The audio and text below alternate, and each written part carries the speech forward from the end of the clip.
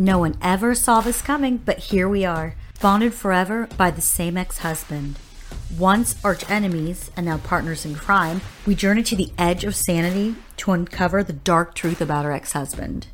My name is Athena. And I'm Amber. And we are the creators of Ex-Wives Undercover. This podcast is based on real-life events that are portrayed to the best of Athena and Amber's memory and also backed by court records and other factual evidence. While all the stories in the podcast are true, some names and identifying details have been changed to protect the privacy of the people involved. Season 1, Episode 5, A Darkness Within, Part 1. My period was like clockwork. I was never even one day late. The interesting thing is that Shane and I tried for over a year to get pregnant and never could. I was absolutely shocked this was even happening. I immediately told Ben and we were both speechless for a few days. I tried to discuss the pregnancy and our options every evening for about a week, but he would just blow me off. I started to see a side of him that made me feel extremely nervous. If this is the way that he was going to react when life's surprises hit us, then I definitely had to reconsider him even being my partner after this. The following week, Ben started to come around and was actually participating in the conversations. We spoke about our options and knew that if I chose to abort the baby, I would need to wait until I was at least 4 to 6 weeks along. And you hadn't made any decisions yet. Oh, wait. correct? No, I did. I had. I'd made the decision to keep. Oh, okay. Okay. He said he was on Was board. he on board? But I don't think he really was. Okay.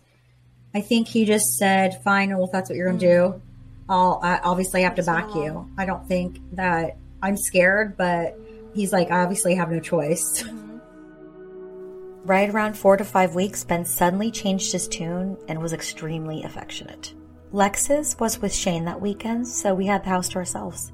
And after an evening of flirting and making out downstairs, we made our way upstairs to our bedroom. Ben and I were quickly undressing each other, and I couldn't help but notice a side to him I'd never seen before. Before I knew it, Ben was tossing me on the bed and was being a little rougher than usual. At first, I was intrigued by his dominance, but soon after, I started to feel like my boyfriend had an ulterior motive for initiating this romantic encounter. Ben became more and more aggressive as we had sex. It started to become less enjoyable and more painful. After he finished pounding away on me aggressively, I got up and I saw the bed sheets were covered in blood. I was having a miscarriage. Slamming me against the wall, kissing me, throwing me on the bed. He's That's not normal. boring. For me, at least. Yeah, in my opinion. Yeah. So I think the listeners need to know that, that's not his normal in the bedroom behavior. He's like, yeah. He's He's pretty vanilla. Vanilla. Just Yeah. vanilla. You know? Yeah. So, this whole, out of the blue Was rougher very than surprising. normal kind of, Yes. that's And we weird. all have talked about him, Yeah. he's well endowed. And so he can't be super crazy rough that way either. I knew this was not normal. He was up to no good. It was he was angry. It was like angry sex and started feeling painful, started its feeling own, kind all of wrong. like And I knew he, in his mind, was up to no good. And so by the time we were done, there's blood all over the bed and all over us. And I'm having a miscarriage. And whatever it is that led up to that, that's just the timing. That's what happened. This had never happened to me. I was so scared and I wasn't sure what to do. I called the nurse and she walked me through what would happen over the next few days. She also asked if anything significant had happened leading up to the miscarriage. I didn't tell her, but I knew that Ben went out of his way to make this happen. I became increasingly emotional and angry, so I confronted Ben a few days later. I told him I knew what he had done. Of course, Ben denied it. I knew what he was doing and I'm like, stop. And he finally does. And, lights on and see the blood everywhere. And I'm just like, you motherfucker. You knew exactly what the fuck you were doing. You did. You knew what you were doing. He doesn't really deny it. He doesn't say no, I didn't. What are you talking about? But I would just start crying because I was scared. I'm losing this baby. And even though it was scary that I got pregnant, it wasn't planned. You still have an idea of this baby that could be. And so the whole thing was just sad. And the fact that like I'm with a guy that would do that, or at least think he was trying to do that. I know he was. I know it. I know in my gut he was. There was blood. It bled through everywhere, all over the mattress. So he didn't even help. He was just like, take care of business. Oh, he's like, are you kidding me, Athena? Are you kidding me? I'm going downstairs. I can't believe you're saying that. Like his feelings were hurt, right? I think, could this guy have done something like that? Over the next few weeks, Ben was sweet, kind, and doting. I realized that maybe I was just hormonal from the pregnancy, and maybe I was just reading into things. Our lives went right back to our normal routine fairly quickly.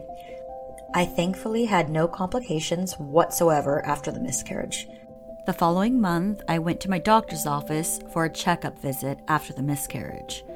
I almost passed out when they told me I was pregnant again. How could this even happen? I hadn't even gotten a period since losing the baby. This was terrible news. I was afraid for Ben to find out. We were both guilty of not using protection, and the responsibility and consequences were equally on both of us. But I was in complete shock. I decided to go home and keep the baby news to myself for a bit longer. My emotions were spinning out of control, and I couldn't seem to think clearly enough to think this through on my own. I decided to call my mom on my drive back home from the doctors. No matter what I was going through, and no matter how embarrassing, hurtful, or scary, I knew I could always tell my mom anything, and that she would let me ramble on until we made sense of it all. She would always reassure me that God did not give me things that I couldn't handle. My mother did not believe in abortion, but she loved me, and she would always stand by me no matter what decision I made. I absolutely respected and adored my mother for that. Do you know you're pregnant again? I'm like, are you sure? Like, I just didn't have a miscarriage the first time? He's like, no, this is a new pregnancy. And so I was so devastated, so shocked, and scared.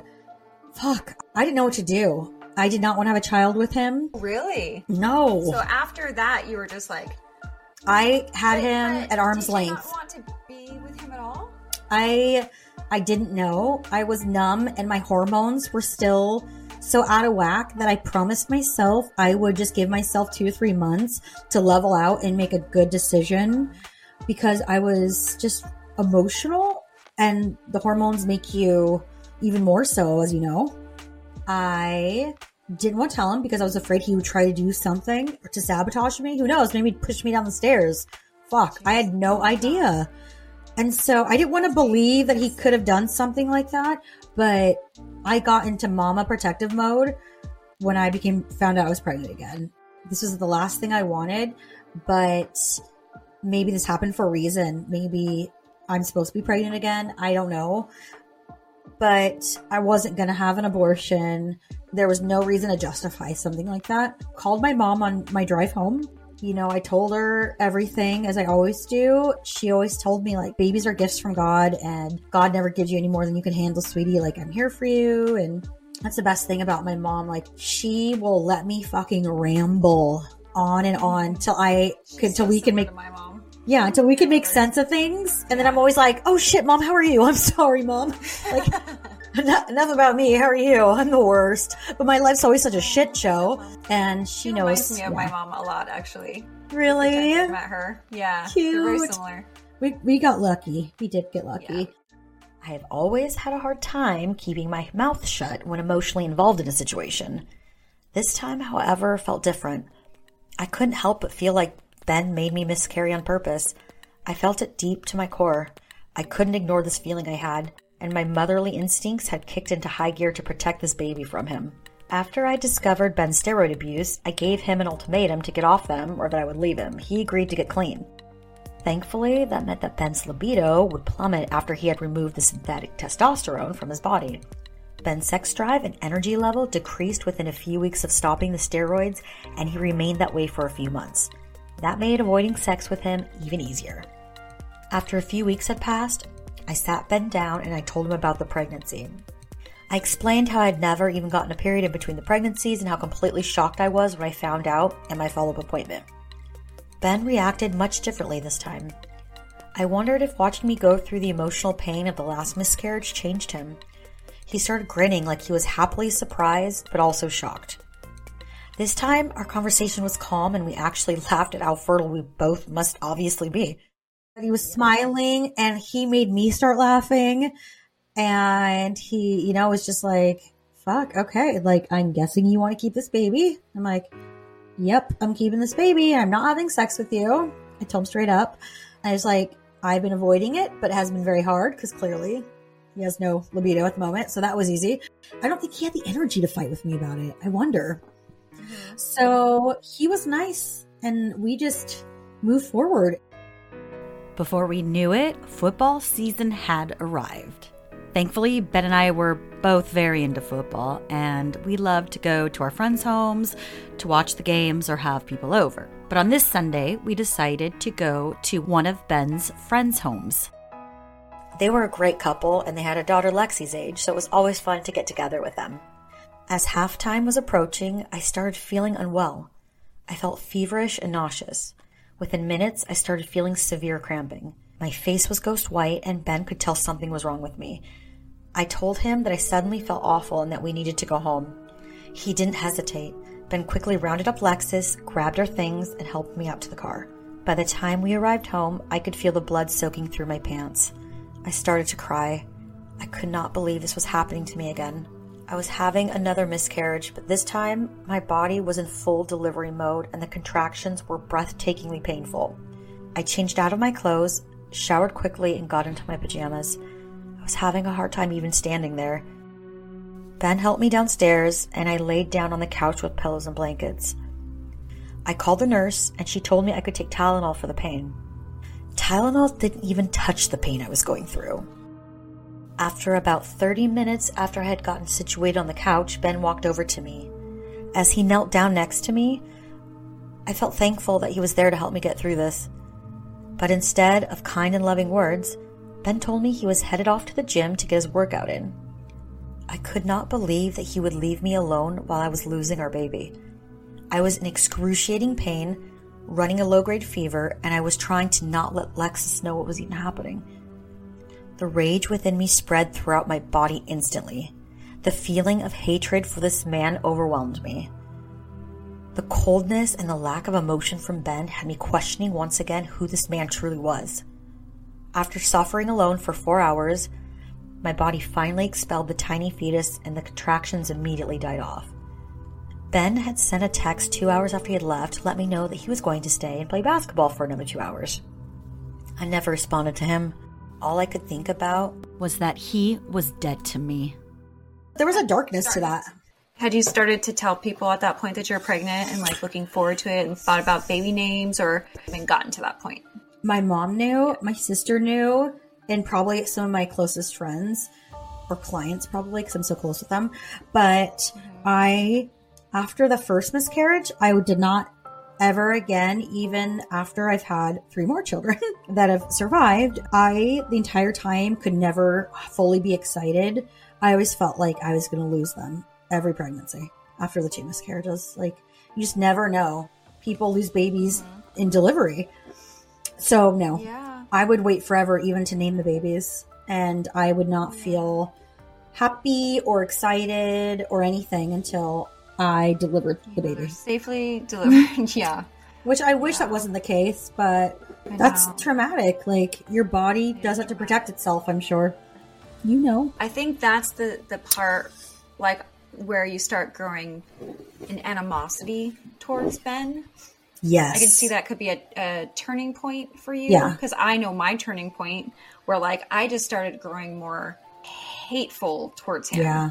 Oh, Like, he was dead to me. Like, and then I that thought, moment.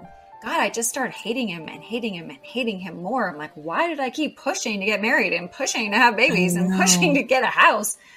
That definitely took a piece of me. I don't think I ever start fell telling in love with people? him anymore after that. Like, Yeah. our Just loves. stunted everything. The following day after the miscarriage, I went into the doctor to check the status of the miscarriage and to make sure I had no other complications. I didn't tell Ben I was going because I didn't want him coming with me. Quite frankly, I didn't want him anywhere near me. As I grabbed my things and I walked out the front door, Ben quickly followed me outside to ask where I was going. I ignored him. He opened the door to my passenger car door and got right in. He told me he was sorry for the 100th time. Ben's excuse for leaving me was that he couldn't stand to watch me suffer and not be able to do anything about it, so he had to get out of there. Ben goes on to explain that he was really upset and emotional about us losing the baby, and that was his way of coping. To work out was just a stress relief for him. I don't know if I bought it. I was still angry with him, and I thought it was bullshit. I felt numb inside, and I didn't say anything back to him. I backed down the driveway and drove to my doctor's appointment. There were no parking spots available, so I parked at a nearby office building. We walked together in silence and made our way to the medical office. I felt nervous and anxious about being late. This was my first visit to this office, and I hoped I would find it okay. We finally arrive, and I check in 2 minutes late. The receptionist scolds me very loudly so that everyone in the lobby hears her. The way she spoke to me was shocking. This woman didn't even bother to even lift her head and look at me while she was talking shit to me. She then tells me that she will see if the doctor will even see me anymore, but she thinks it's highly doubtful, and then I needed to go sit down. My heart starts fluttering. I feel like I can't breathe. I think I'm going to pass out. I feel this sense of rage, and I start tearing up. Suddenly, I'm shouting at her just as loudly as she did to me, so that everyone else could hear what I had to say as well. I apologize for being 2 minutes late, miss. I'm sorry you feel so put out. I, however, have been bleeding all day and night and just lost my baby. I start sobbing and I can't even catch my breath. Ben escorts me to an empty chair in the lobby. My vision gets blurry and I start seeing black spots. Those black spots suddenly join forces and create a wall of blackness. I can't breathe, Ben. Ben yells at the receptionist to grab a doctor or nurse. Both a female doctor and her nurse come out to the lobby immediately. The two women escort me to a private room and they have me lay down on my back with my knees up.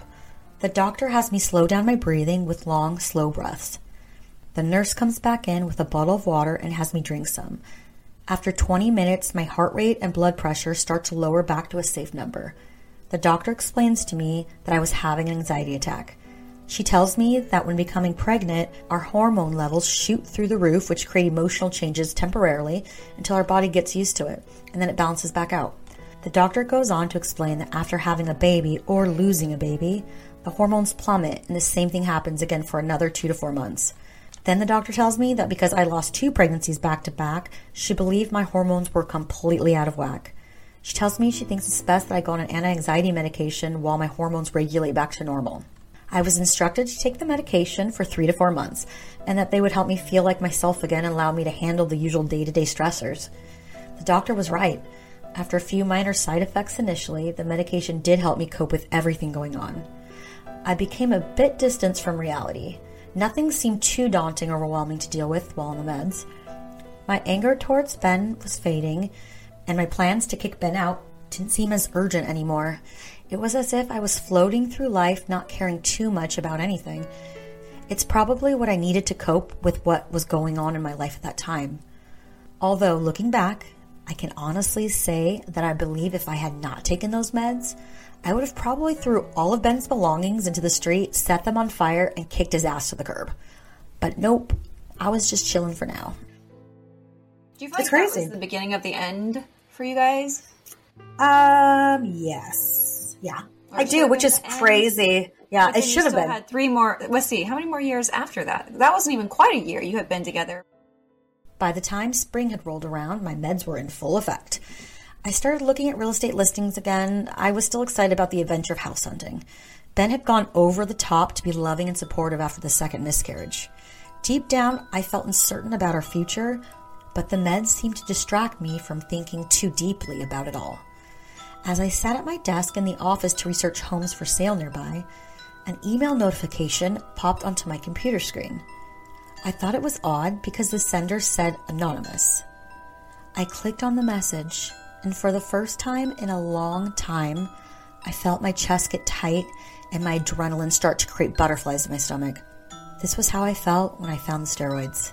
The email starts off by telling me that she is writing to me anonymously because she feels like I have the right to know some important information regarding Ben. I can hear my heart beating harder and louder. I continue reading. The email goes on to explain that a woman named Daisy had recently given birth to a baby girl she named Opal. The baby girl's father is Ben. Attached to the email was a picture of Opal. She looked like she was 1 to 2 months old at fat. She looked identical to Ben. My head was spinning as I tried to do the math to figure out the timeline for conception of this baby. Did Ben cheat on me? Was he in another relationship this entire time? I had no idea what direction to go with this. At the bottom of the email was Daisy's first and last name. The anonymous sender said she included the information if I wanted to look Daisy up and confirm that what she was telling me was actually the truth. I responded to the email, but it bounced back. This person wanted me to know, but clearly did not want to be involved whatsoever. To this day, I still have no clue who sent me that email.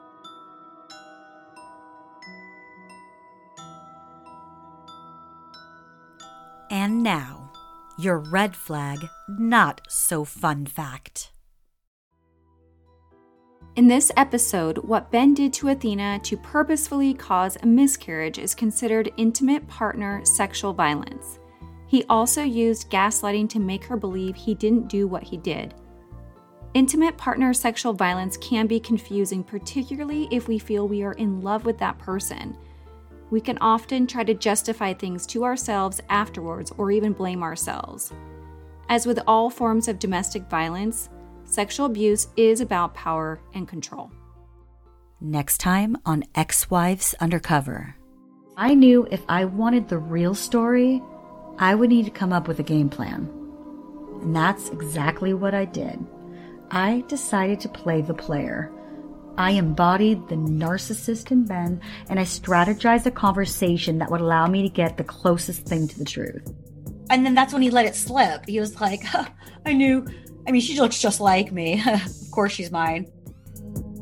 And once again, if you like what you're hearing, please leave us a 5-star review and make sure to join our private Facebook group for even more juicy info. You can also find us on TikTok, Instagram, YouTube, and Twitter. And of course, you can always visit our site at www.exwivesundercover.com.